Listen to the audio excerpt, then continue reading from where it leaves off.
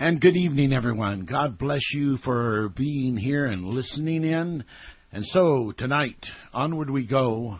This is, I believe, number 3, part 3 of what will probably turn out to be a pretty long series on this tracks upon the Mount of Transfiguration. So we're going to start tonight in the book of Jude. And why would we want to start in the book of Jude when we're talking about the Mount of Transfiguration? Well, the idea of the tracks, the forensic type of checking out the footprints of time and the footprints of events that have led up to this momentous, exhilarating event with Jesus Christ and 3 of his disciples on the Mount of Transfiguration in their meeting with Moses and Elijah.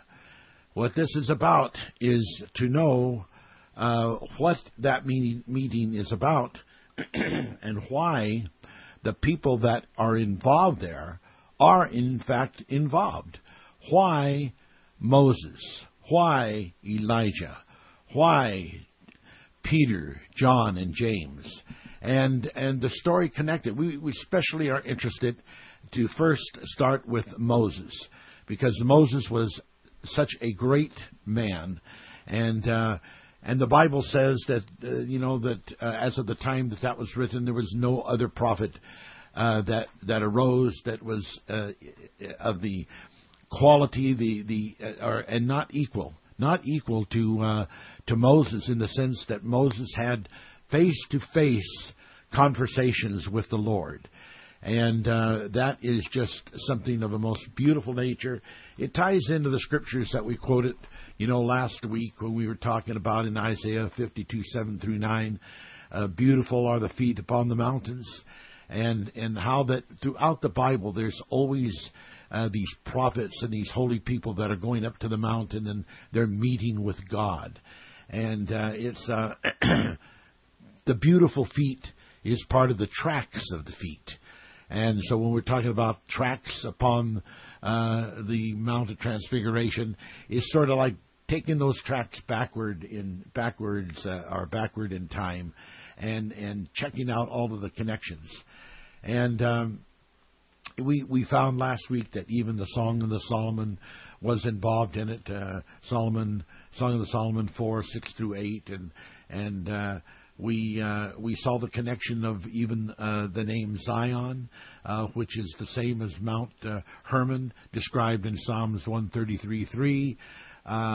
There were just so many interesting things to get into that it just was absolutely fascinating.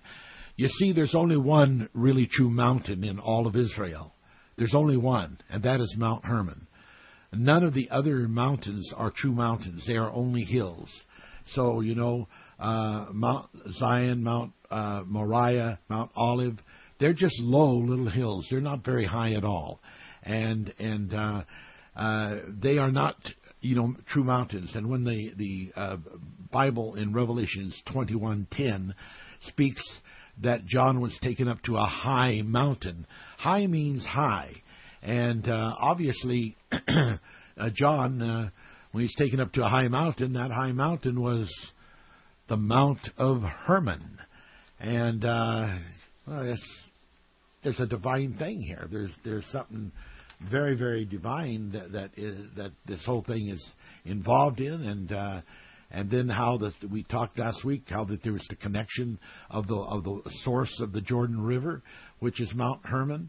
That doesn't mean that there's not a few other small streams that flow into it, but it is the main source of the water of the River Jordan.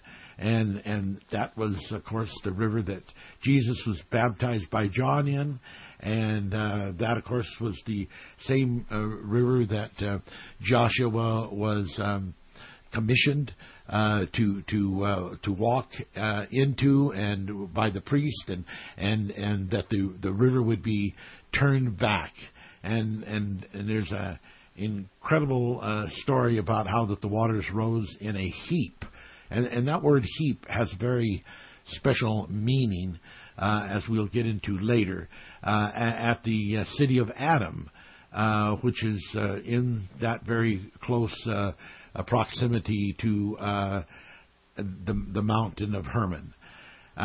So today we're looking for those tracks, those secret places of thunder, as spoken of in Psalms 81:7. We're looking for those revelations that show that Emmanuel, God, is with us, and that He is leading us by His Word into opening up the mysteries and making His people to understand these things in the most glorious way. We also mentioned how that this the water from the Mount Hermon, the streams of water that came down from melting snow, and and of course there were also springs up on Mount Hermon, and how that this also fed the Sea of Galilee, which, according to Isaiah 9:1, was like a circuit, because all of the little towns and various places were around it, and Jesus could just go in the boat from one side to the other and around the circle and just minister to a tremendous amount of people that were some of the chief kind of people that He was wanting to minister to.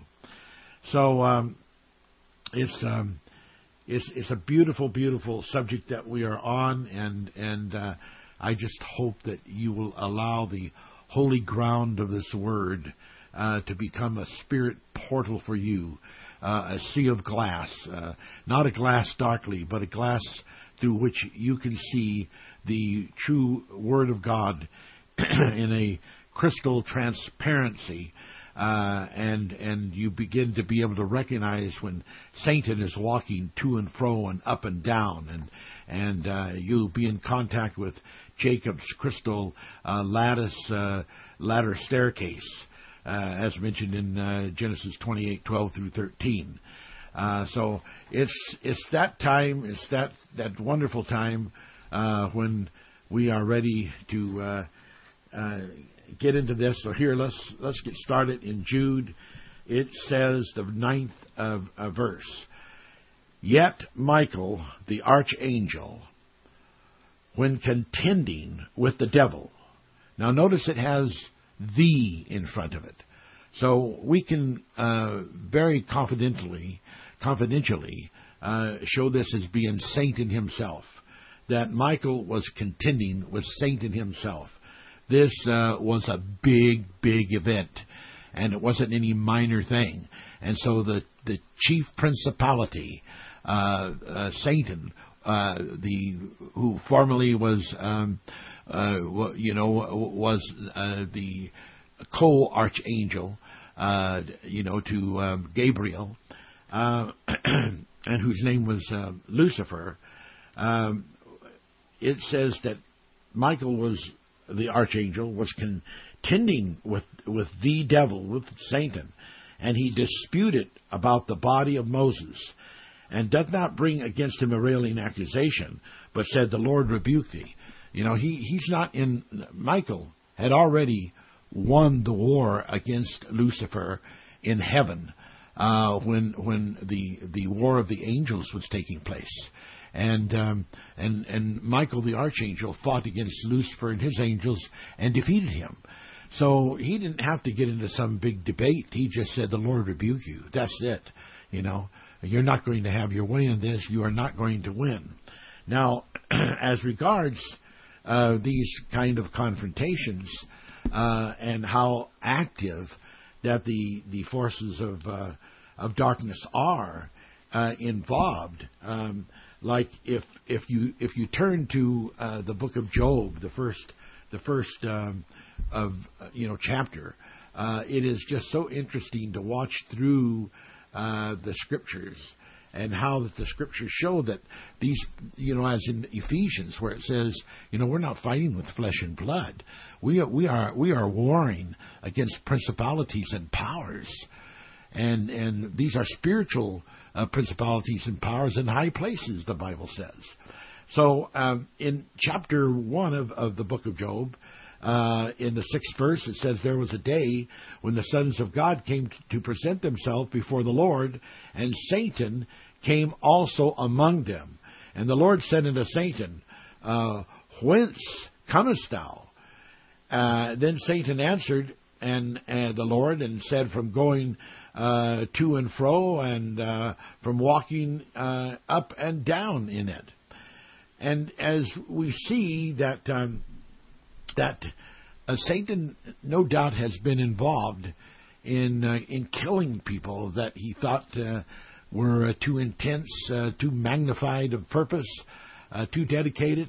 If he could in any way be involved in the interference or in even the death of persons, because if that were not the case, then the rest of this part in the book of Job would not have been written. For the Lord said in the 8th verse, "Have you considered my servant Job? There is none like him on the earth. He's a perfect and upright man, one that fears God and escheweth evil." Then Satan answered, verse 9, the Lord, and said, "Does Job fear God for naught?" This is the reason why he's has this awesome reverence and respect. It says, "Hast thou not made a hedge about him and about his house and all that he hath on every side? Thou hast blessed his work in his hands, and his substance is increased in the land." That's why that he's serving you. He's been paid off. But put forth your hand and touch all that he hath, and he will curse you to your face. And the Lord said unto Satan, "Okay, here's what you can do.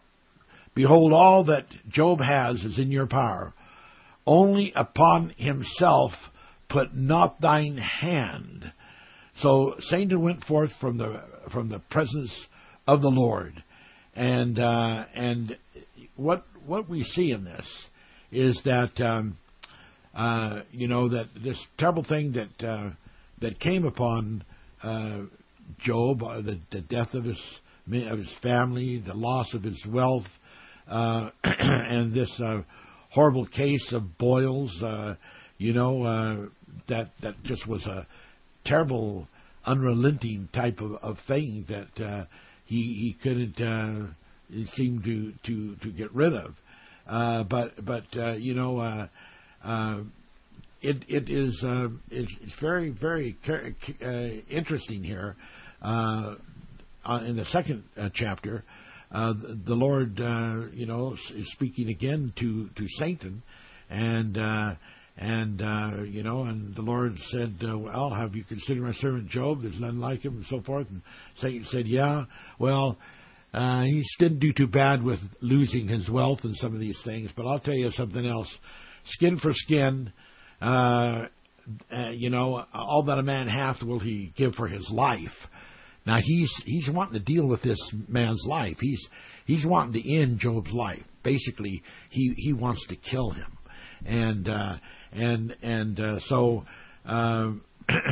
but put forth thine hand now and touch his bone and flesh, and he will curse thee to your face. Well, we know that when that disease came upon Job, that Job's wife did curse him, did tell Job, "Why don't you curse God and die?" So the devil was really working with his wife in a negative way. And in verse 6 it says, and this is the 2nd chapter, "And the Lord said to Satan, Behold, he is in thine hand, but save his life." So Satan was restricted from being able to kill Job. Now, that would not have been mentioned the way that it was mentioned if it were not the case that there had been some instances in which, for various reasons and legal arguments that Satan was able to put forth, that he would be capable then of using those arguments and legal aspects in the angelic world to actually destroy the life of a human. That's to me very, very clear that that was something that Satan had done before, was used to doing, and planned to continue to do. And that was when someone became too spiritually used, that he wanted to kill them. If he could not get them to by temptation, if he could not get them to by distress of drastic events coming upon their life, to rebel and turn against God, to become angry at God, and to want to forfeit his belief in God. If he could not get that to work, then his ultimate plan was to then kill that person, to stop their life, to stop them, because they had reached a point in their life, their mortal body, being able to be profound and to be very effective with their spirituality, and having a profound effect upon the other people of the earth, and causing a balance on the earth between sin and between righteousness, to be on the side of righteousness. So it's an incredible thing. Now, we see that these kind of things are going on all the time. If you turn to the book of Daniel, I think, let's see, we'll look over there real fast. I think it's probably about the 9th chapter, but we'll find out here in a minute. As I get over here, we're moving right along. I have a lot of scripture to read probably, so hang and hold, because that's all part of what we're doing. Now let's look at it's chapter 10. Chapter 10, verse 13. Here Daniel is speaking that he had been waiting on a breakthrough. He'd been fasting, but that there had been an interception. There had been interference. In the 13th verse, it said, "But the prince of the kingdom of Persia withstood me 21 days," and those are the exact number of days that Daniel fasted. So for every day that he fasted, there was a spiritual force, one of the prince, which means an archangel. So that was Satan again being involved, and but Michael, one of the chief princes. There's more archangels than just one, and again we see that this is so serious that the archangel that defeated Lucifer in the war of the angels in heaven had to come and be involved here for Daniel, because once again Daniel was a really spiritual, powerful man that was causing the balances of good to outweigh the balances of evil during his time. And Satan wanted to stop his spiritual manifest revelation. He wanted to stop him from going forward. He would like to have killed Daniel, and he tried by putting causing things to come up to put Daniel in the lion's den. He was faced with death, but he was delivered because there was an understanding that the angels could war, but the top angel is going to win. That top angel was Michael, and it's an incredible thing when you begin to see that. When this was over, down in the 20th verse, and he said to fear not, to be strong, to Daniel. And then in the 20th verse he says, "Then said he, Knowest thou wherefore I come unto thee? And now I will return to fight with the prince of Persia. And when I am gone, lo, the prince of Grecia shall come. But I will show thee that which is noted in the scriptures of truth, that there is none that boasteth with me these things, but Michael your prince." And so we see how that Michael and these guardian angels are really tremendously involved in the affairs of human beings who are into the spiritual endeavors of going forward in manifested light. And there are forces out there that want to stop that. They will bring accusations. They will make up lies. They will do like they did with Jesus Christ. They said, "Oh, this man's a drunkard. He's a wine bibber. He's a glutton. And he keeps company with prostitutes."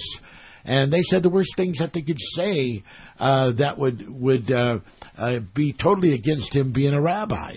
And those were just lies. They just made up those lies and gave false witness.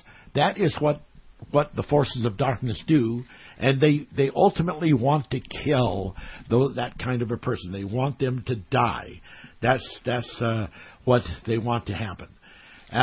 We see that in the 12th chapter of Daniel, a very powerful, interesting verse that goes along with this whole revelation. It says in chapter 12, verse 1, "And at that time shall Michael stand up, the great prince, which standeth for the children of thy people. There shall be a time of trouble such as never was before, since there was a nation, even to that same time. And at that time thy people shall be delivered. Everyone shall be found written in the book. That shall be found written in the book. And many of them that sleep in the dust of the earth shall awake, some to everlasting life, some to everlasting shame and everlasting contempt. And they that be wise shall shine as the brightness of the firmament, and they that turn many to righteousness as the stars forever and ever." So we see that these things are going on. That in this 12th chapter here of Daniel, it is predicted that there will be another time that Daniel says and reveals here in his writings that Michael the archangel will have to stand up for the people of God.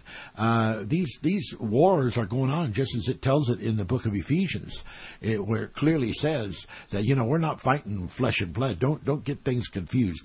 Don't get into these kind of conspiracies that are printing out tales that are really not the basis of what the true situation is. The true situation is about the powers and the principalities and the wars that are going on in spiritual high places. And when you have these angels on your side, then the forces of darkness are defeated. And that's just plain the fact. Now, going back to Jude, verse 9, "Yet Michael the archangel, when contending," now contending is like opposing the devil. He opposed Satan, and then he disputed the claim that Satan had. Satan had a claim. Satan had a reason for wanting Moses to be dead. Satan had a reason for wanting Moses to be dead. And there is not any question about it. And we want to get into that story about Moses and what actually happened there and his death. Because one of the things that is important here is when Moses was given the information from God about it's his time to cease his ministry and let Joshua take over. When he was given that message, he was told that he would not be able to go over onto the west side of Jordan to see, the continuation of the fulfillment of the land being won over to the people of Israel, and this was because of his smiting the rock. Instead of speaking to it to create the miracle of water for his children of Israel and their cattle. So these things are awesome to look at and to consider, but they're real. And this contending that was going on, this dispute, was over something legal. It was over something legal. Get this and don't forget this. Lucifer, Satan, is not some dumb idiot. He's an ancient of ancients, and he is incredibly intelligent, and he even has the power to appear as an angel of light. So we have to remember these things are not light to look at. And if he has a point that he makes, and it's a legal law of why he would say that Moses deserved to die, and that because of something he did, and that he had the right to his body, but somebody else claimed that there was a right to the body, and we want to not lose track of that. We remember in the prophecy of Deborah, I think it's in the book of Numbers, how that she was fighting with Sisera, and this was a pretty powerful king at the time. But their little group of rebels could not possibly hope to destroy and to win a war against this other army. But the Bible says that the stars from the heavens, which means the angels, fought in their courses. They fought, for Deborah's prophecy and Deborah's group. So it's just a beautiful, beautiful thing when we see this. And the scripture on what I'm speaking about is in Judges chapter 5, and it talks about let's look at chapter 5 verse 12. Awake, awake, Deborah, awake, awake, and lead thy captivity captive, thou the son of Abinoam. And then he made him that remain have dominion over the nobles among the people. The Lord made me have dominion over the mighty. There are some times that it is God's intention that you are going to have dominion, and He can cause you to have dominion over kings, over presidents, over leaders of nations, over congresses, over leagues of authorities.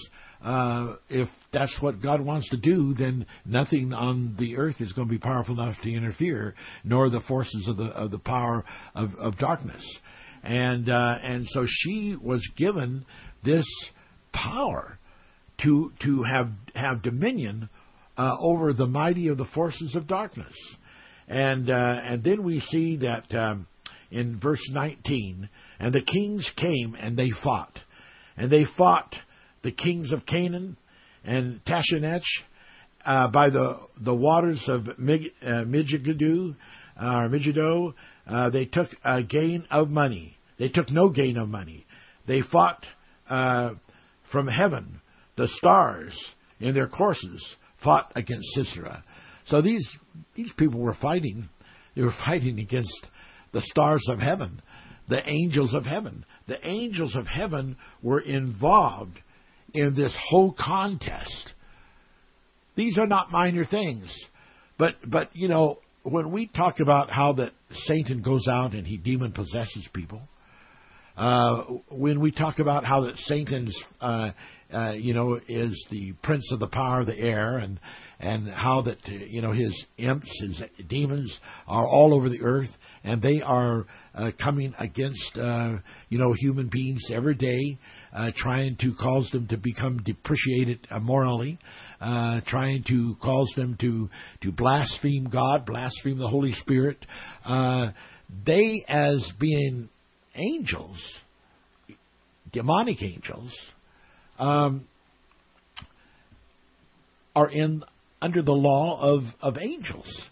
And because they are doing that then opens it up on the spiritual side for the angelic good angels to be able to come and to do things at least equal. I mean, this is the code, the code of the angels, the law of the angels. And so when people say, well, it just doesn't seem right that the angels would be able to come and interfere. Well, unless you just don't believe in Satan and his angels and what they're doing, they're down here doing their tremendous best to destroy the human soul and to ultimately win this war against the powers of the heavens. And they are doing that, and the angels of God just aren't sitting by twiddling their thumbs and saying, well, we can't do anything because, we don't want to break the law. They know that the law is on their side because whenever one force comes and gets involved, it opens the door for the opposite force to get involved. Same way, if the angels would come in and do something extra outstanding, that would open the door for the angels of Satan to do their extra outstanding thing. It's just the way it works. Just like in electricity, where there is a balance. It takes the negative and the positive to make electricity. Praise God. Okay, let's just move on because we have so much to cover as we begin to see this story unfolding of all these incredible things. Excuse me. Now, I noticed that there was maybe a couple of people that had a question about Mount Hermon, and they're having a little problem being able to find it. But I also noticed that several people now have offered the information on how to get the proper look-up facts on Mount Hermon.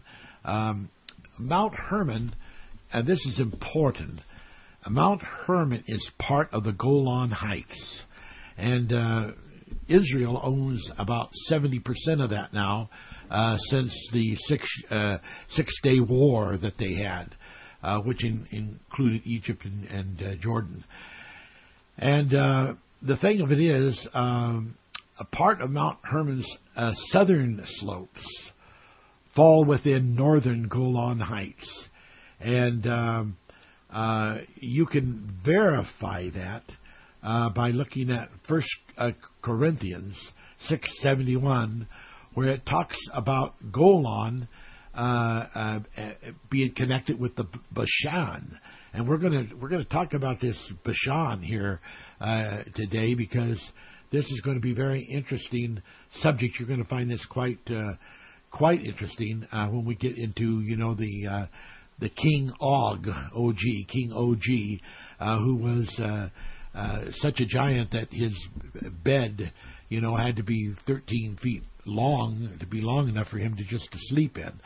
So he was quite a tall, powerful giant, and he was ahead of these giants. And we're going to talk about them and how that's all connected with this whole thing about Moses. It's all part of the revelation.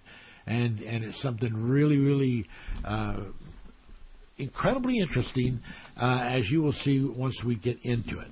Okay, now, in your Bibles, let's go to Deuteronomy 38. And let's just take a look at here what the Bible says happened. And let's just get into this. This is about Moses. Okay? And we'll start with verse 34. And Moses went up from the plain of Moab unto the mountain of Nebo, to the top of Pisgah, that is over against Jericho.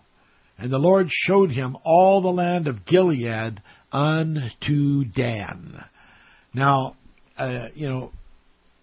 Mount Nebo isn't that high of a mountain. It's really just a hill.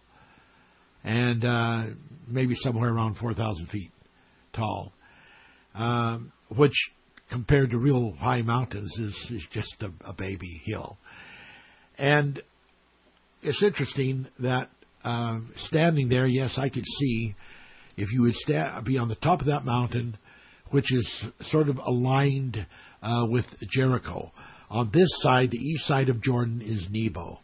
On the west side of Jericho, there would be the Dead Sea, and north of the Dead Sea would be Jericho. And Mount Nebo is sort of lined up to Jericho. And then if you looked over Jericho, then you could begin to see, Jerusalem and Bethel and some of the different Bethlehem and some of these various different cities of the Promised Land. But now to see all of the way to Dan, basically where Mount Hermon is, That's quite a feat. I mean, it really have to be a clear day. Of course, the Bible does say that the eyes of Moses were not dim, so he had really, really, really good, But I suppose that with a mountain 9,000 feet tall and being on a mountain in say in the southern part, that if there was anything that he might have been able to see that far north, it would have been Mount Hermon. He would have been able to see. That would be the last thing that he would have been able to see in the far distance would be Mount Hermon. And there would be Mount Hermon, and that basically was the end of the Promised Land. Now later, Joshua sort of extended the Promised Land to the other side of the mountain and beyond Damascus to the Euphrates River. But there is, two different stories here in the Bible about the extent of the Promised Land. And right now, Israel is in charge of the northern slopes of Mount Hermon, and in fact, it is the only place in Israel that they have where people can ski. And so it is a resort, and people go there and they ski. Because without that, they would have to leave the country to go find a place to ski. But they do have this ski resort.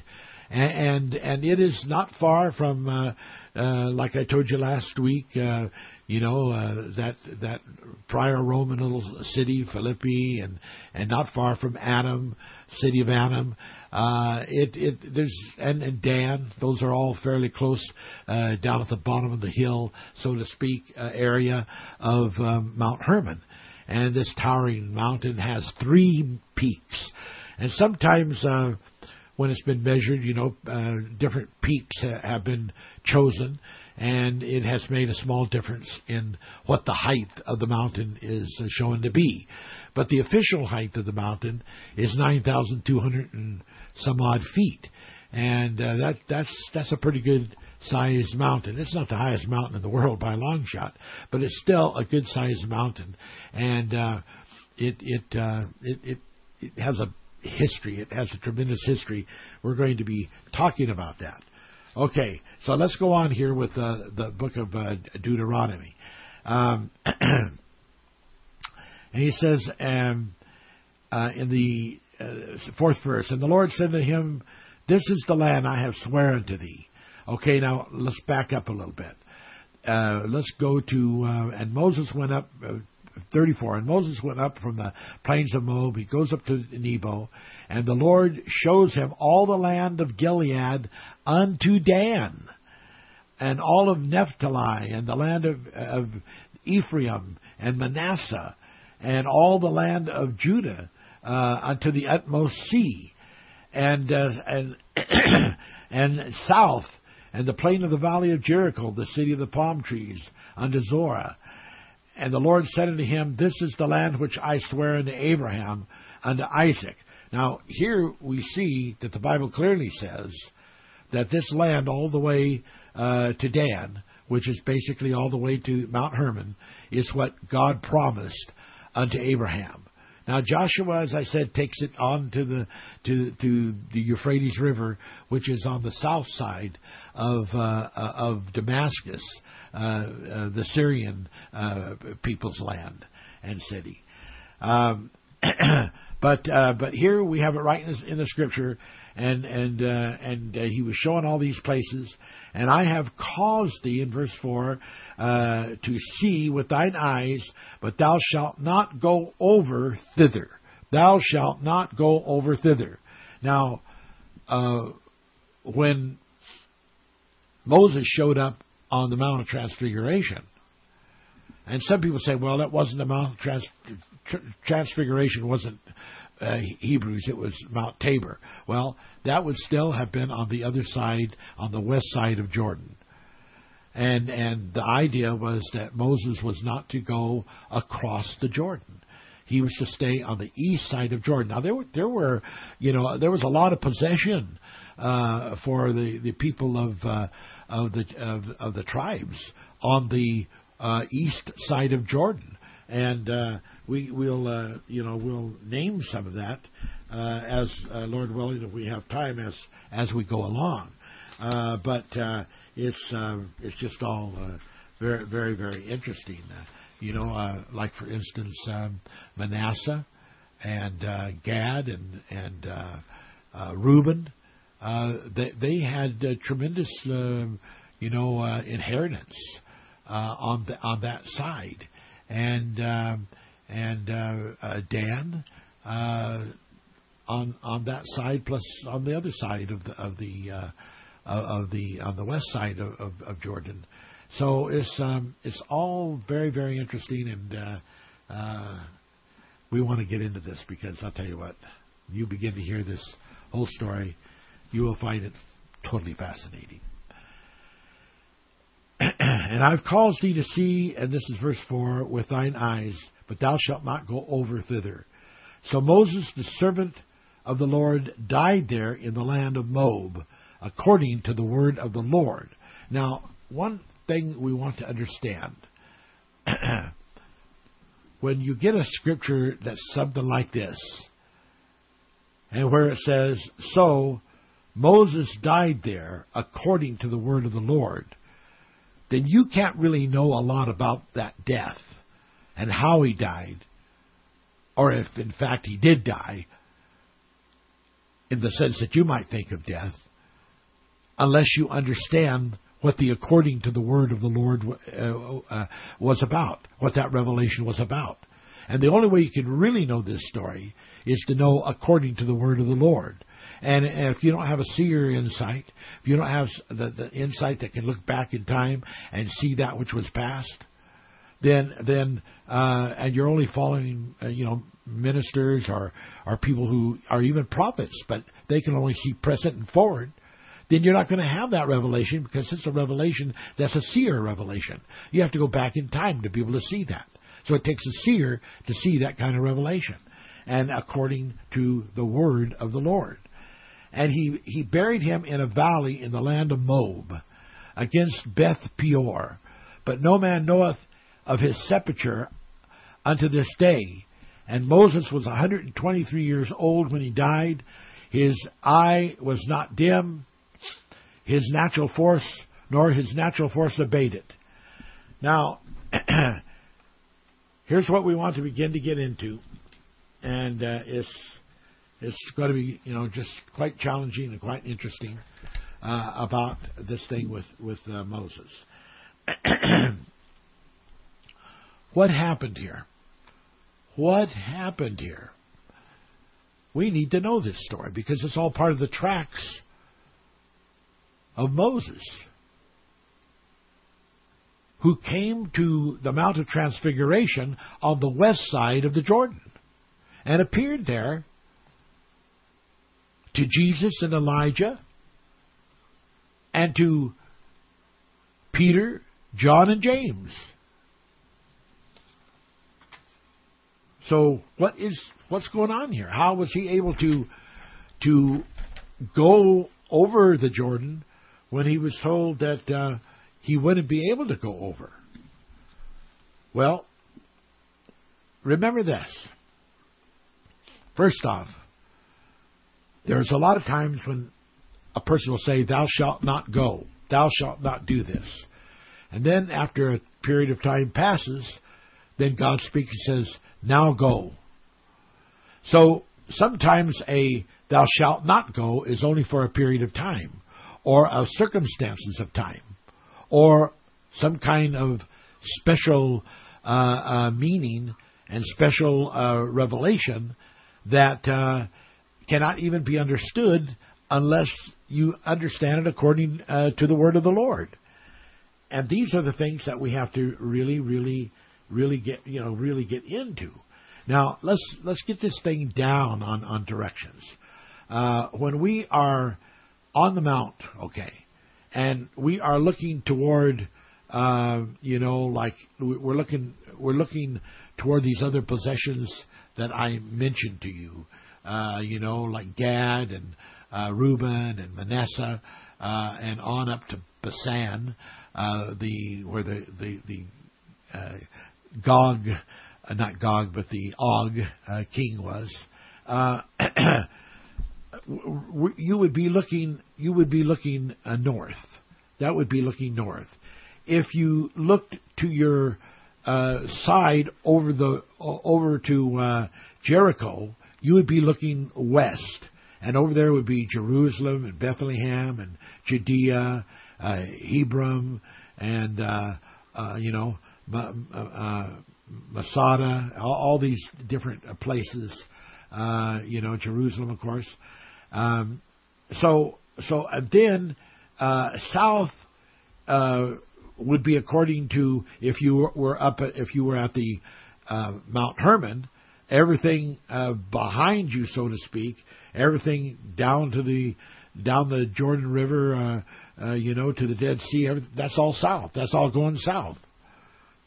So we need to have these these ideas about how things are actually located in the land, so we can understand what God is talking about. So God did speak to Moses, and he did tell him, speak to the rock. But instead of speaking to the rock, he smote the rock with his rod, and that wasn't real pleasing to God, because God was getting ready to do a tremendous Soundtron miracle, revealing the power of the voice and how powerful the voice can be. So those things are just very, very important. Now, we're talking about the death of Moses. Before we finish that part, let's talk a little bit about Moses before that. They're basically, is a missing 40 years of the life of Moses. This is from a baby when he was taken out of the water, and the wife of the Pharaoh took him on as a son, and he became a son to the Pharaoh. And there was 40 years that he lived as a son of the Pharaoh, and he was involved in all kinds of exploits, against the Ethiopians and all kinds of things that he had privy to, that the pharaohs knew that the common masses did not know. And so that missing 40 years of time is pretty interesting. There is a total confusion about the time frame of when Moses was living on earth. Part of the problem, excuse me a minute. Part of the problem has to do with the fact that when Moses angered the Pharaoh because he killed an Egyptian, that the Pharaoh decided that he should pay with his death, and so Moses had to flee. And the Pharaoh was so unhappy that his son, adopted son though he was, did this, that there is a history that tells us that this Pharaoh erased everything that had to do about the history and the life and the name of Moses. And that's why when historians are trying to find information, that it's very difficult for them to find any information in the Egyptian halls of history, because that Pharaoh erased everything about Moses that he could. Now, the rabbinical writings, and also Josephus, who was an ancient Jewish writer, they say that the birth of Moses was prophesied by the stars. Now, if we accept this, and I do, I believe that. I believe that there are many things written in the stars, and histories are written in the stars, and these are angelic prophecies too. And I believe that there were such prophecies like that in both the rabbinical writings and Josephus, the ancient Jewish writer, that they were right on when they talked about the birth of Moses being prophesied by the stars. And I think that there's something of that grand revelation that is so deep that people really need to get into the understanding of these things and be able to view them in the precious and sacred mode of revelation according to the Word of God. According to the Word of God. I think we have to say Moses was a divine implant. Moses was a divine implant. He was prophesied by the stars to be here to come. And if we can really get into the full reality of that, it would be incredible. And one of the teachings that I did many years ago, and I'll be doing that teaching again sometime, but it tells how that Moses and the children of Israel, under the command of Moses, before they left Egypt, they broke into the treasure cities of Pharaoh, and they robbed a lot of the goods and some very ancient information that was taken by them. I will one day get into the more details of that and even the scriptures, but that I find is a very, very interesting thing. 40 years, you see, Moses spent 40 years in the wilderness, and and then he lived 120 years, so that's 3 times 40. So those 3 big long periods of time about his life, and very little of it is really told in the fullness of being able to know the whole story, and it has to be understood by revelation. That is very, very, very important. Now, we want to look at another scripture here as we're still talking about all of this. So turn with me to Zechariah chapter 3. Zechariah chapter 3.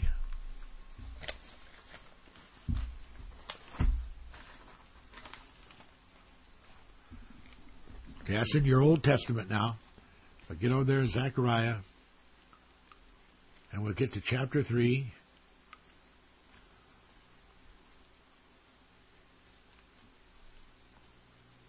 Okay.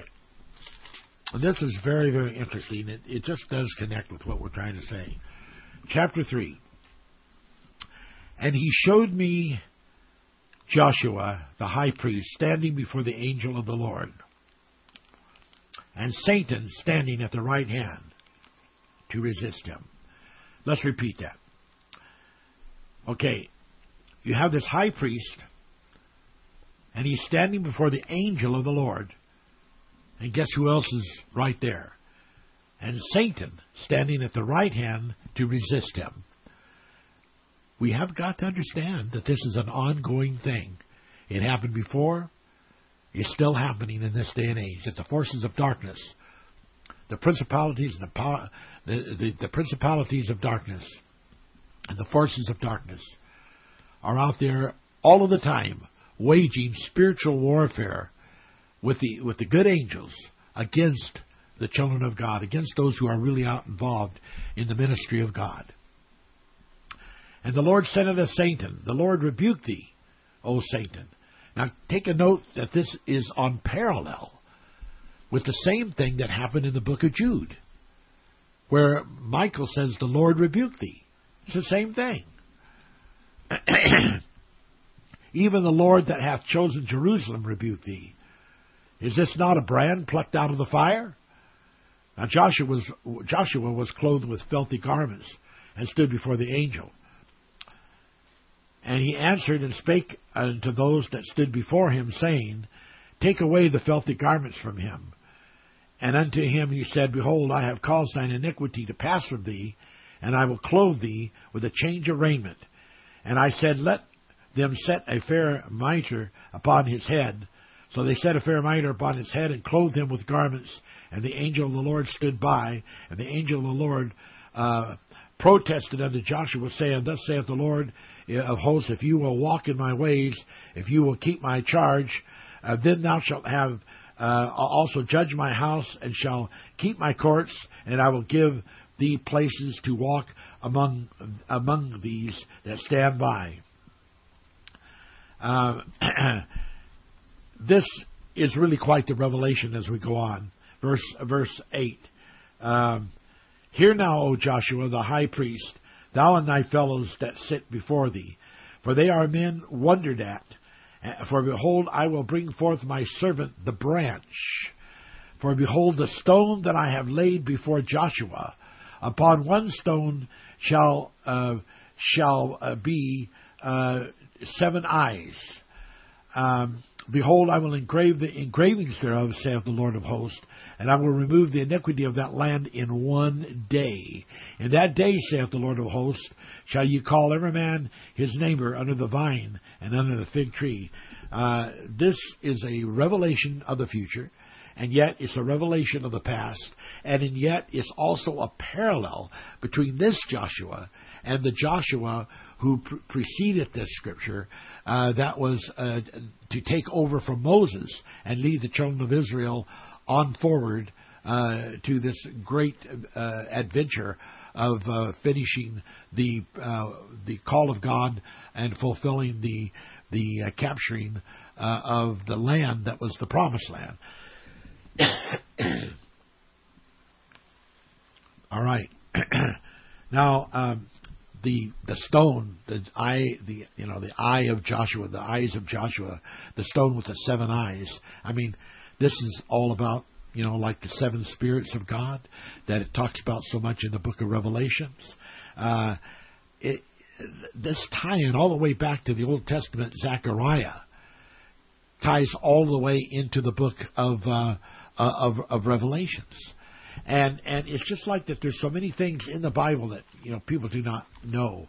Like when you read in Revelations 22 and 18, it says, For I testify unto every man that heareth the words of the prophecy of this book, if any man shall add unto these things, God shall add unto them the plagues that are written in the book. That saying that was said right there by John, that was said in Deuteronomy 4, verse 2. We go all the way back to Deuteronomy 4, verse 2, and read that and see how that the whole Bible is connected in this very strange and beautiful way. And here it is, Deuteronomy 4, verse 2. You shall not add unto the word which I command you, neither shall you diminish aught against it, that you may keep the commandments of the Lord your God which I command you. Now, some of these people that make such a horrid sin out of anything that they want to, by just making a claim that someone is adding to the Bible or taking away from the Bible based on this 22nd chapter of Revelations, those same persons could be found very clearly claiming that they no longer, according to the word of the New Testament, are bound under the law of the 10 Commandments. The keeping the Sabbath and some of those things that it said to do. They feel freed from that. But a lot of them are not aware that the same verse in Revelations that said, you shall not add, you shall not take away, originally comes from Deuteronomy 4:2 that says the same thing. So the point that I'm making is that there are correlations, just like this Joshua of Zechariah with the Joshua of the day of Moses, and that also goes forward and connects to the Joshua stone that has 7 eyes, which goes beyond the time of Joshua that he lived in Moses' time, or that was represented in a parallel, type of revelation in Zechariah, goes on forward into the days of Revelation, which are the 7 spirits of God revelation, incorporating both the Alpha and the Omega. So it's just a beautiful, beautiful premise of deep revelation that God is opening up and preparing His people for. And it just is, utterly exciting.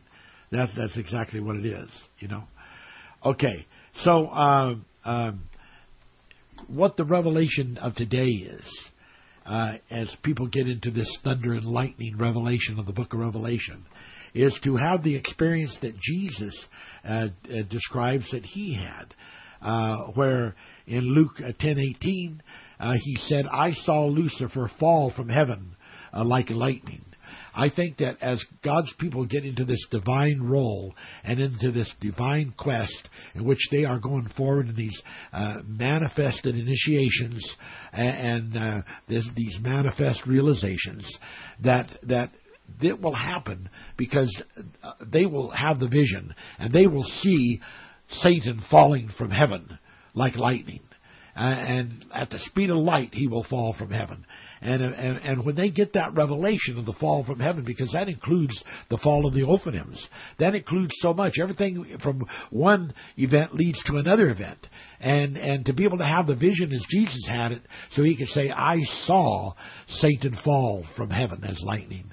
As the people of God begin to be able to reach that amplitude in which they are saying, "I saw Lucifer fall from heaven as lightning." I'll tell you what, Satan does not want that kind of thing to be repeated. He does not want that kind of thing to be used as a verbal sense against him. He dreads it. He hates it. He absolutely hates that.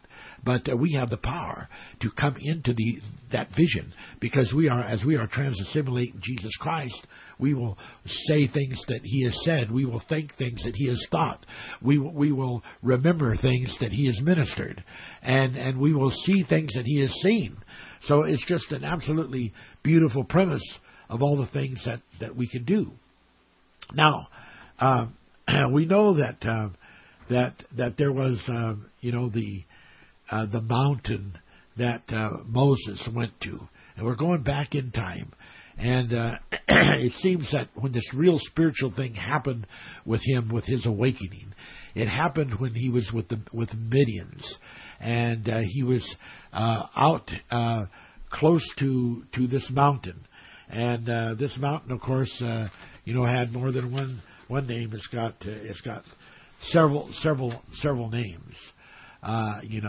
But the one name that it did have was Sinai, and we want to talk about that just a little bit here, because Moses he went out and he saw this burning bush, and when he saw this burning bush, he saw that it did not burn away, and he knew that this was an incredible event. So he drew close to it. When he got close to it, God said, "Take off your shoes. This is holy ground. You are coming into a vortex. You are coming into a crystal sea. This is incredible things getting ready to happen." Well, there are interpreters who, using etymology, have shown that the Hebrew letters Samech, Yud, Nun, and Yud as being related to the word for bush. So Samech, Nun, and Hey, since Sinai was where Moses saw the burning bush, and that this mountain, the very name of the mountain, really has to do with this meaning of the burning bush. And they are saying that that's what Sinai really is. So when we talk about Sinai, we're really talking about the mountain of the burning bush. And what the meaning of that burning bush is very, very important in the fulfillment of the tracts. I said last week about how that they've spotted UFOs. That's the worldly term for it. We call them, different names than that, Zoots, and we have an understanding of the spiritual names that are so very, very important and so relevant in their revelation of what they mean. And so we'll get more into that in a little bit. But when they talk about these burning bush, there is something very extraterrestrial about that. And something very unusual. We know that whenever Moses was on his journeys, that there was a cloud and as we really examine a lot of the uses of the term cloud, it is not difficult to see that these were ziths, ZZITHS, that these were holy, vehicles of God hovering over and protecting the children of Israel. And then they would hover over these mountains. And just as I mentioned last week about these UFOs that have been seen over Mount Hermon, there is something very much of a divine gauge that has a connection to this. And so I'm just trying to, to get some of this stuff into your mind here, so that you can see the variety of possibilities. There's other names like Har Elohim. Har Elohim was another name for this mountain, and the name it means the mountain of the gods. The mountain of the gods. Now, this is not just a make-up thing. This is, you go back and you study history and rabbinical literature. You find these revelations, and it's just quite interesting.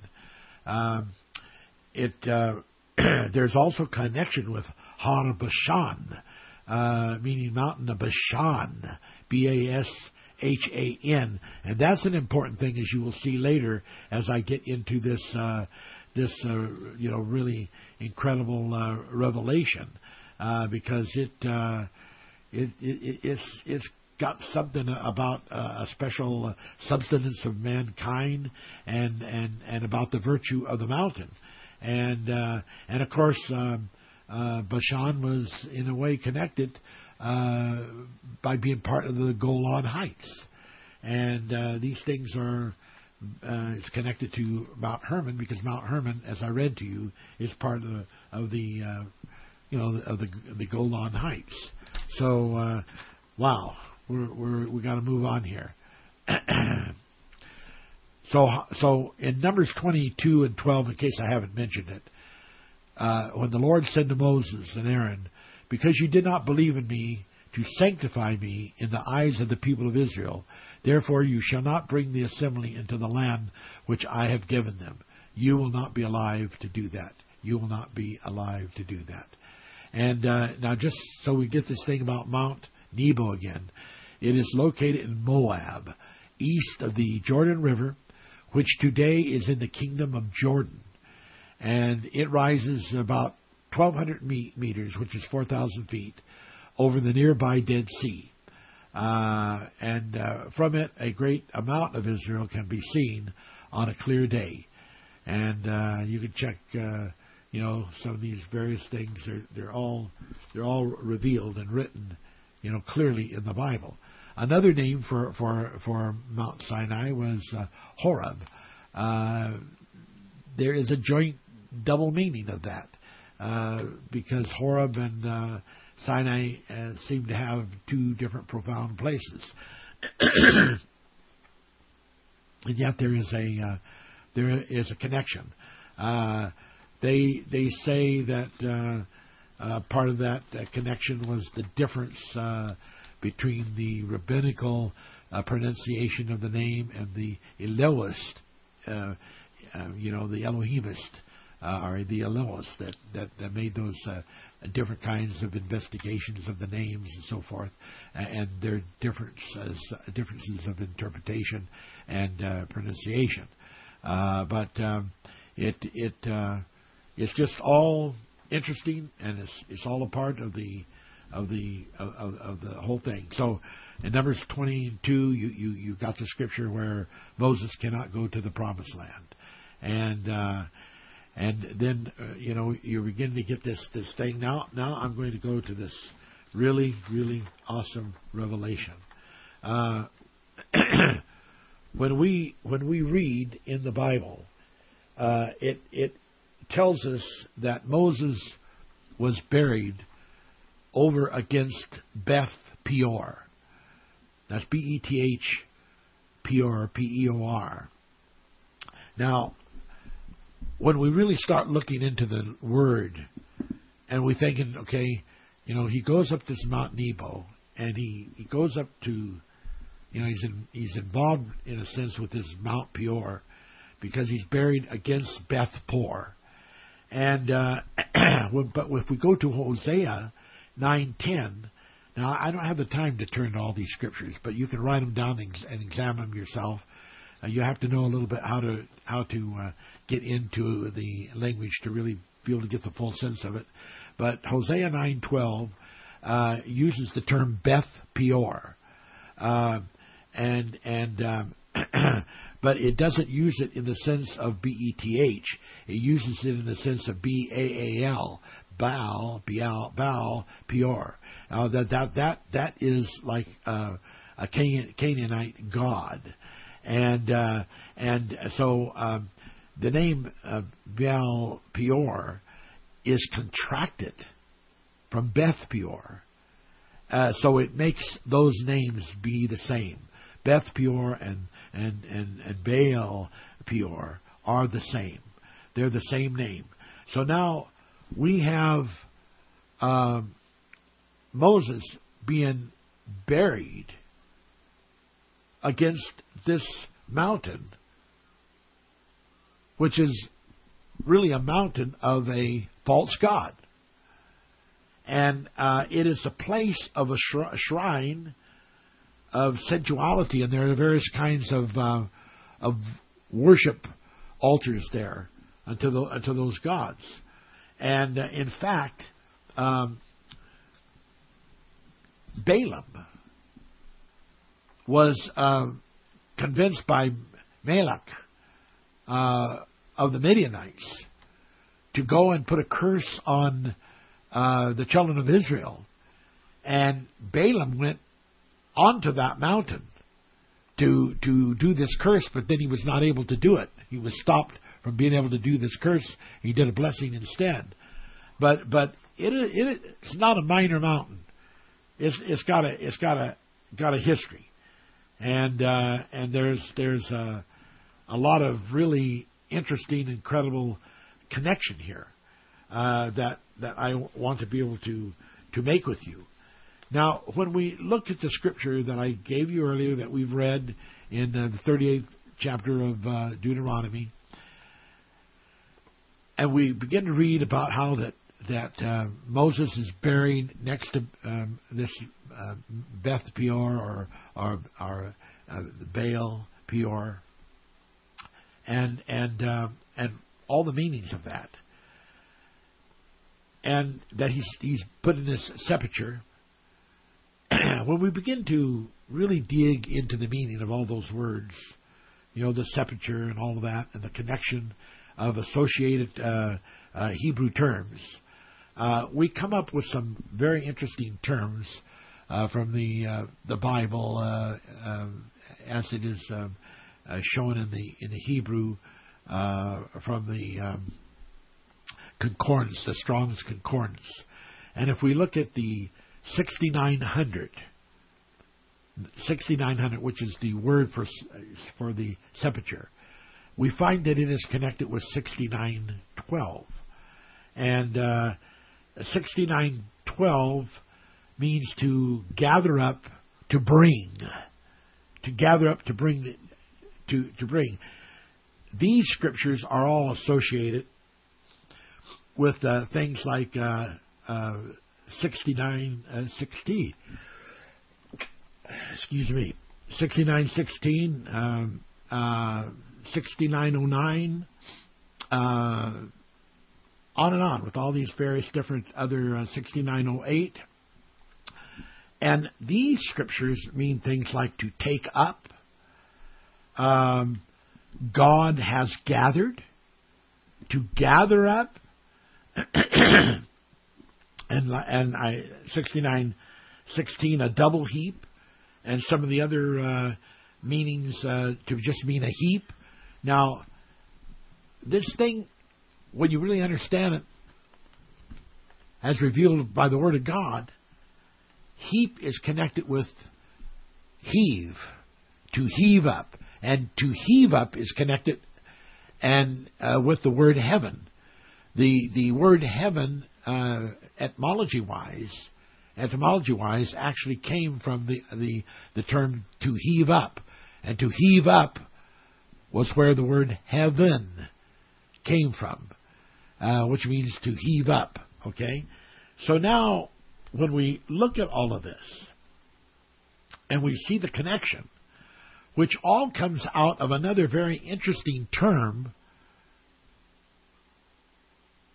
that is 8343 connected to these terms, which means whitish. And we remember what happened to Jesus on the Mount of Transfiguration. How that his clothes turned white, how his face turned white. And how that on that the mountain of Hermon is basically known as the White Mountain. And it has 3 peaks that are snow peaks. And all this connection is extremely deep and interesting. And I would like to propose to you, you may not be able to handle all of this right now, but as I get more and more into the revelation of these scriptures, I think that you will be able to. And as you have the time to study these verses, and I'll be going into them in a deeper way as we have more time. I just see the clock going so fast, and I have so much to say. I got to get this part of this finished here tonight. But what I'm wanting to say is that there was a dispute, and Moses, the body of Moses, was being disputed over. Satan wanted that body to be buried on earth, and he would make sure that it would be found and discovered. And he would do his negative things. But that was not the plan of the angels.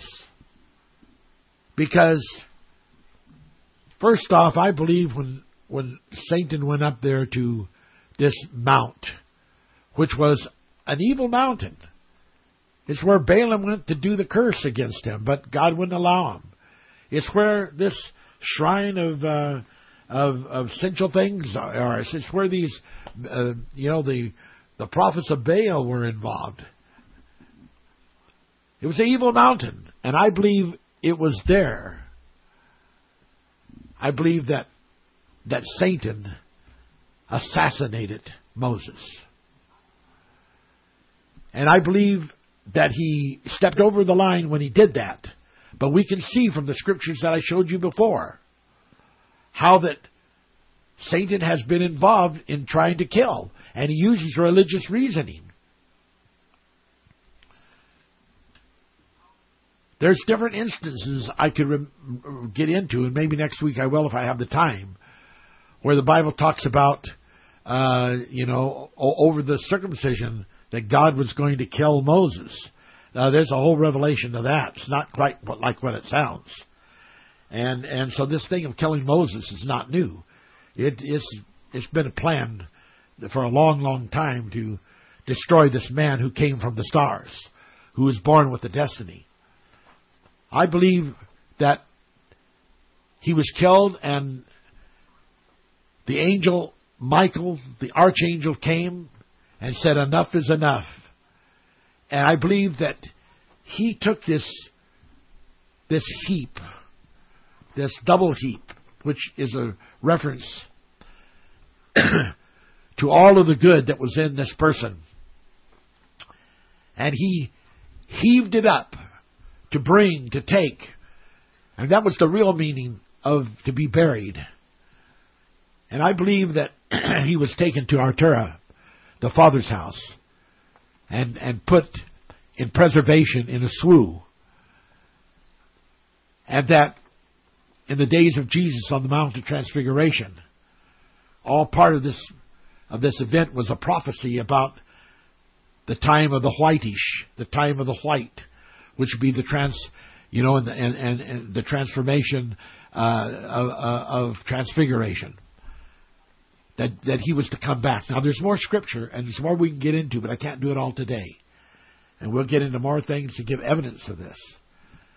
But I believe that there's no man that could ever find the burial place of Moses on this earth, because he was not buried on this earth. He was taken up by Michael the archangel. And I think that is such a beautiful revelation, such a gorgeous revelation to understand why this thing about the tracks is so important. You know, I don't know how many of you people are aware with the scripture that talks about from Dan to Beersheba, about how that the land of God of Israel was from Dan to Beersheba. It's very interesting that it doesn't say from Beersheba to Dan. Beersheba is closer over to Jerusalem area. It's south. Why doesn't it say from that area to Dan, to the Hermon Mountain? No, because I read you last week the scripture that God has brought forth the purpose of life and the virtue of life, and that's all tied in to the revelation of the mystery that is tied into Mount Hermon. And so it's not from Beersheba to Dan, it's from Dan, which is in the Mount Hermon area, to Beersheba. That's like saying from Mount Hermon to Jerusalem. Wow. So,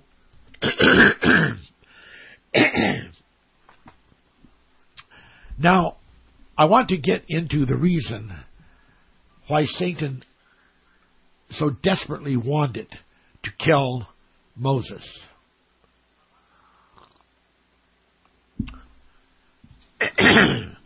Excuse me. There's something that Moses was involved in that Satan was tremendously angry against him about. You have to give me a minute while I clear my throat here. And that was the destruction of the king of Og and his people. Now, this is so important, it's beyond what you can almost imagine how important that this thing is. Because those people were giants. And they weren't just any kind of giants. But they were the remnant. And you can read that right in Deuteronomy, I believe it's 3:11. Also in Joshua 12:4. And when we look in Genesis chapter 6, and we read about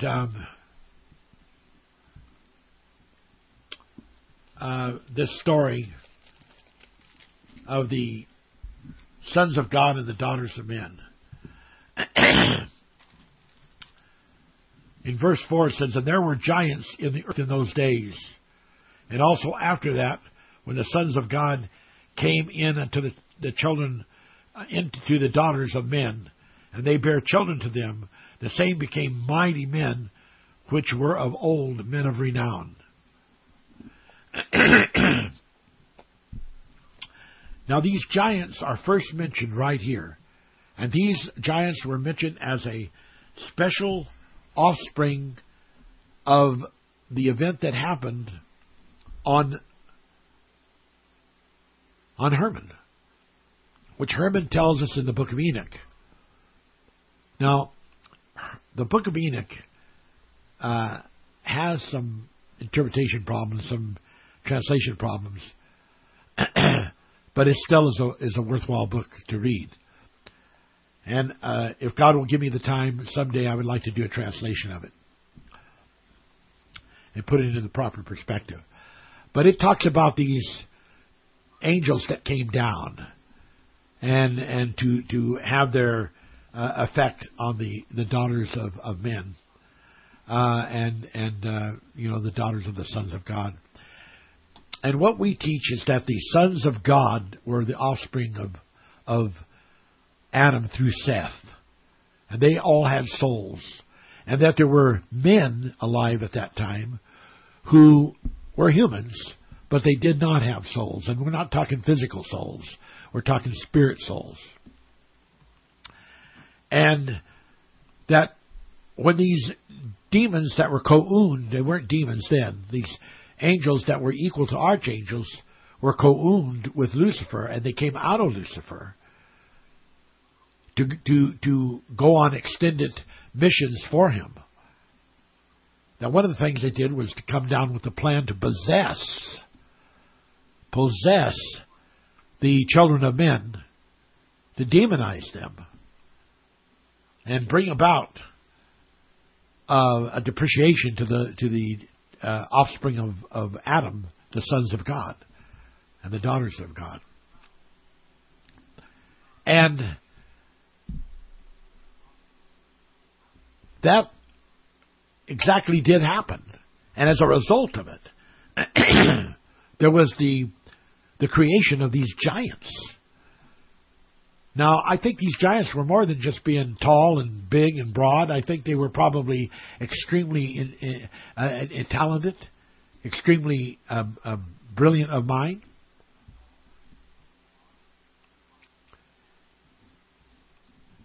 But the understanding was that everything that was left on the earth, as far as human beings, were destroyed by the flood. And only 8 persons that were on the ark survived the flood. And of course, we teach that prior to the flood,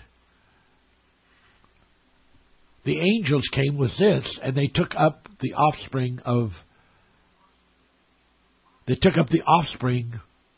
the 7th from Adam, who was Enoch.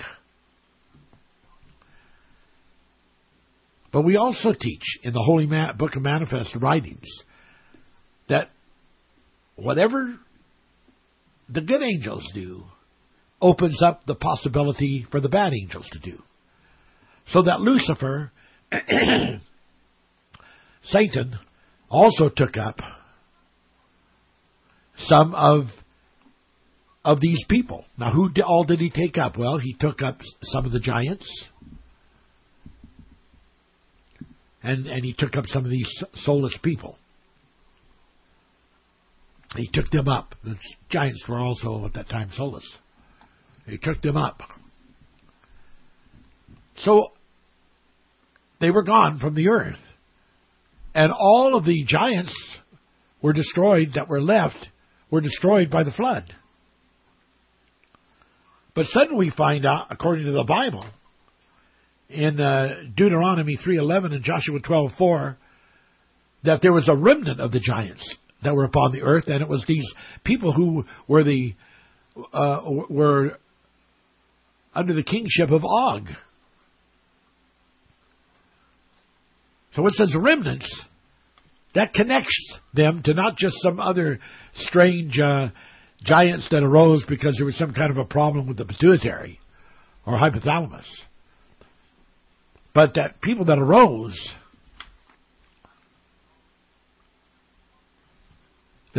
because they were brought back down. They came back down here. They were brought back down, and they were located just where they were located because Satan knew that eventually the children of Israel would be coming that route that they went, and that they would be crossing over the west side of Jordan to go and fulfill the promised land all the way to Mount Hermon, including Mount Hermon. Satan knew that. So he proposed way ahead of time an interception by planting the people of Bashan, the king of Og, which were the remnant of the giants, right up there in the northern part on the east side, with a plan to use them to defeat Israel and to kill Moses and Joshua.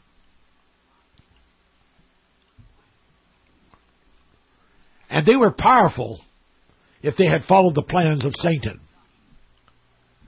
Followed what plans? Well, the plan of Edrei. What do you mean, the plan of Edrei?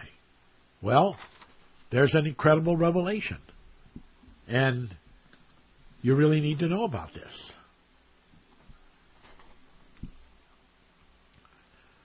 There is a river, and right next to this river, close to the river, there is a city, and there is a special secret there in Edrei.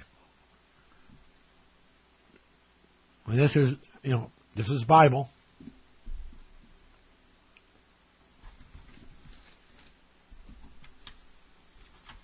And a lot of people still don't know about this today, but there are some people that do.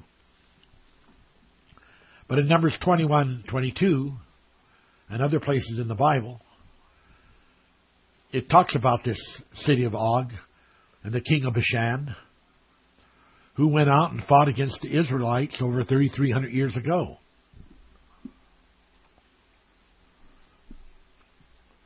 But some time ago, this person who was sort of like an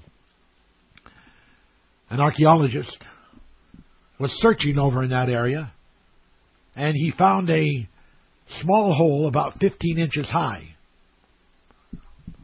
So he dug his way through that hole 15 inches high and began to search. When he got down inside, there was a big open place, but it was pitch dark. He couldn't see anything. So, of course, he had to get the proper lighting and everything so he could check it out. Well, when the discovery began to come out, then some of the natives began to talk about what there was that was discovered there. And this was all land and all property that was owned by King Og and his people. There was an underground city of Bashan. And this underground, deep under the earth, and this is still there today. Still there today. Extended for many miles, like over 20 miles. You imagine that? You imagine 20 miles underground city?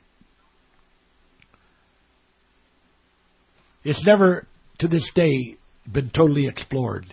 It is so labyrinth. But it's a real underground maze, and it has rooms after rooms and apartments and houses, even had a marketplace and stores. All cut out from solid rock. And there are air shafts. Air shafts that were cut and made from the surface and hidden under the volcanic stones to give ventilation. There was a whole country covered with the rocks that was an underground city. Well, the plan of Satan was that when the army of Israel approached, they would just have a very small amount of people out there defending it. And they would be killed or flee. The whole rest of the army and people would be hidden in the underground. And they would wait for Israel till Israel was either in the area and they were sleeping. And then they would come out of the city under the earth and they would destroy them while they were totally off guard, not thinking that there was any of the people of Og, the giants, left. And therefore they would totally wipe them out and destroy them. That was the plan. But King Og got a high-minded head, and instead of going into the tunnels like was the plan, he took his armies and went out, the Bible says, to meet Israel. And he went away from Edrei. He went out to meet him. And when he engaged with the war, something happened that he had not planned on. The Bible says that God, just the angels, the stars in their courses, so to speak, fought for him, fought for Moses and Joshua, fought for them, and destroyed Gog. It wasn't because they were that good of an army, that powerful of an army, but because they were reinforced by the angelic power of God. Now you have to understand that up in that area is close to being, is like part of the Golan Heights, and that the Golan Heights is connected to Mount Hermon, because Mount Hermon is a part of the Golan Heights. And they destroyed all of the giants, all of the remnant, the Bible says, of the giants that had been brought down, back down to earth by Satan and set up in that strategic location with that underground city, Edrei, and all of the plans and everything that was there to destroy Israel and to stop them was defeated.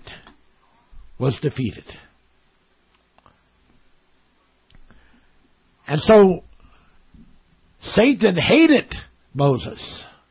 I mean, hated him and wanted to kill him. And he did. But Michael, the archangel, stood up for Moses and brought him back to life and gathered him up.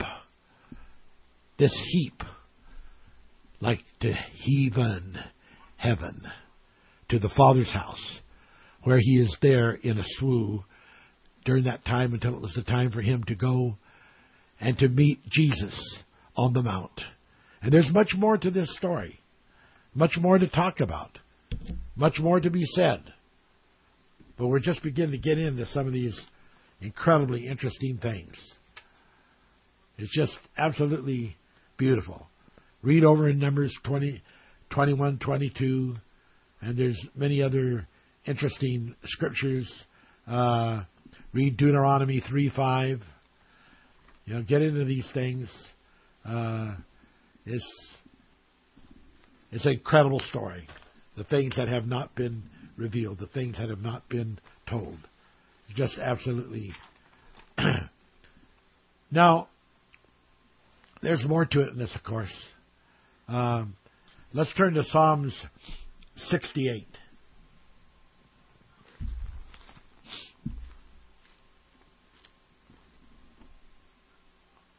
This is a powerful scripture. It has to do about the Shinans, which were the offspring of Enoch. And they came down in 20,000 of them. 68 verse 17. And there was just thousands of these angels called Shinan. And if you read this whole verse and you look up the word angel, you'll see the word that means Shinan, and in the Hebrew text. And these angels came down, and it tells the story how that they met with Moses. And ladies and gentlemen, this is a huge story. This is a huge, incredible thing. 68 verse 4 of Psalms. Sing unto the Lord, sing praises to his name. Extol him that rideth upon the heavens by his name Jah. And rejoice in him. Verse 11. The Lord gave the word, and great was the company, which can be interpreted troop of angels, of those that published it. And the kings of armies did flee space, and she that tarried at the home divided the spoil. Wow. Verse 16. Why? Verse 15. The hill of God. The hill of God. Get a hold of this. The hill of God is as the hill of Bashan. A high hill as the hill of Bashan. Because of the connection of the Golan Heights to Mount, to the Mount of Transfiguration, which was Mount Hermon. Wow. So it says it right here. The hill of God is as the hill of Bashan. There was a connection between these giants in Bashan. There was a connection. A total connection. So absolutely important. Wow. Now, there has to be something that is done to justify some of the people that were killed and some of these people that died in Bashan. That was a terrible war. A lot of Israelites were killed. In verse 22 it says, "The Lord said, I will bring again from Bashan, I will bring my people again from the depths of the sea."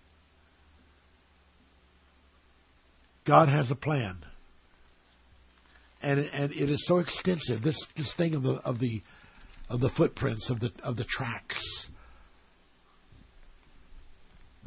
upon the Mount of Transfiguration is sensationally involved. We're just beginning to get into these forensic details. We're just beginning to open some of these scriptures. This revelation of Edrei, of this deep underground city, over 20 miles in length and wide, with all of the facilities there. It was all about a survival of these people that belonged to Satan. They had all been trained by the angels of Satan what to do and how to do it.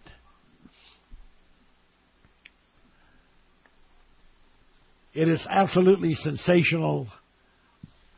A connection even to Dan, which we will probably have to get into next week, that ties into all of this.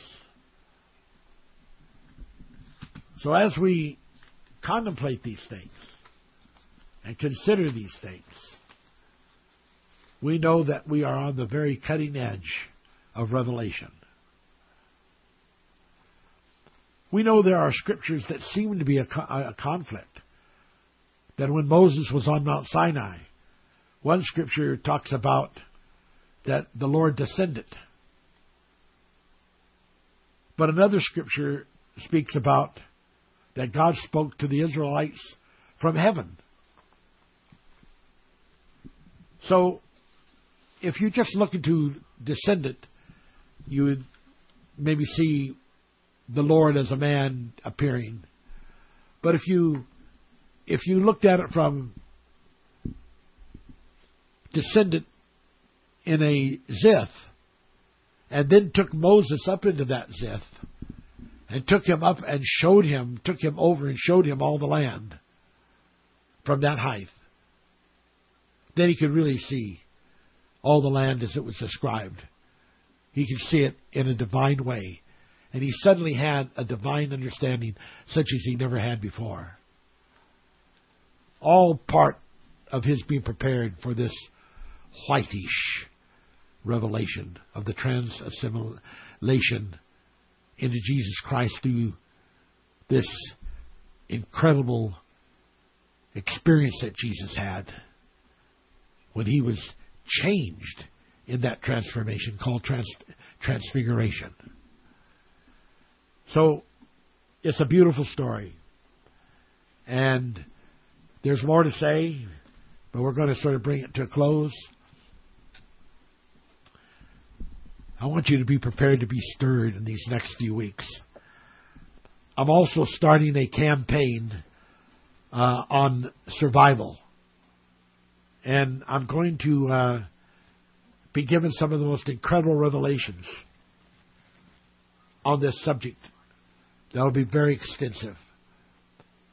And we're calling it Survival Mind Crusade. And it will be a campaign that's going to go on, and the people that are going to be interested in this, if they want to get on the mailing list, they'll be getting regular information on this survival revelation that I'm going to begin to send. And I have one already made that we're ready to send out, and we'll be getting that out to you people shortly. If there's any of you listening that you're not on our mailing list, write me lee.jerry.o@gmail.com. Lee, all lowercase, Lee, Lee.Jerry, Jerry, .o@gmail.com, and say yes. YES. And I'll know that you want to be put on this mailing list for this campaign that we're just getting into with the revelation about the Survival Mind Crusade. Now we're going to get into Jintal, and I want to deal with the immune system. There's so many people having problems with the immune system. It affects people being able to overcome serious diseases that come to their body, and even affects the thyroid. There are people with the thyroid that are having problems, people with other kinds of diseases. Hypothalamus to the pituitary, hypothalamus to thyroid to lymphatic gland. Begin to send messages into the lymphatic gland and throughout all the body and system to be strengthened, to be engendered with special vitality. Begin to strengthen that in these people who are listening and receiving this message of Jintal, which is generative touch. Spirit to spirit. Energy being released into them electrovigmatically. Begin to enter into the parts of the body that are the messenger system.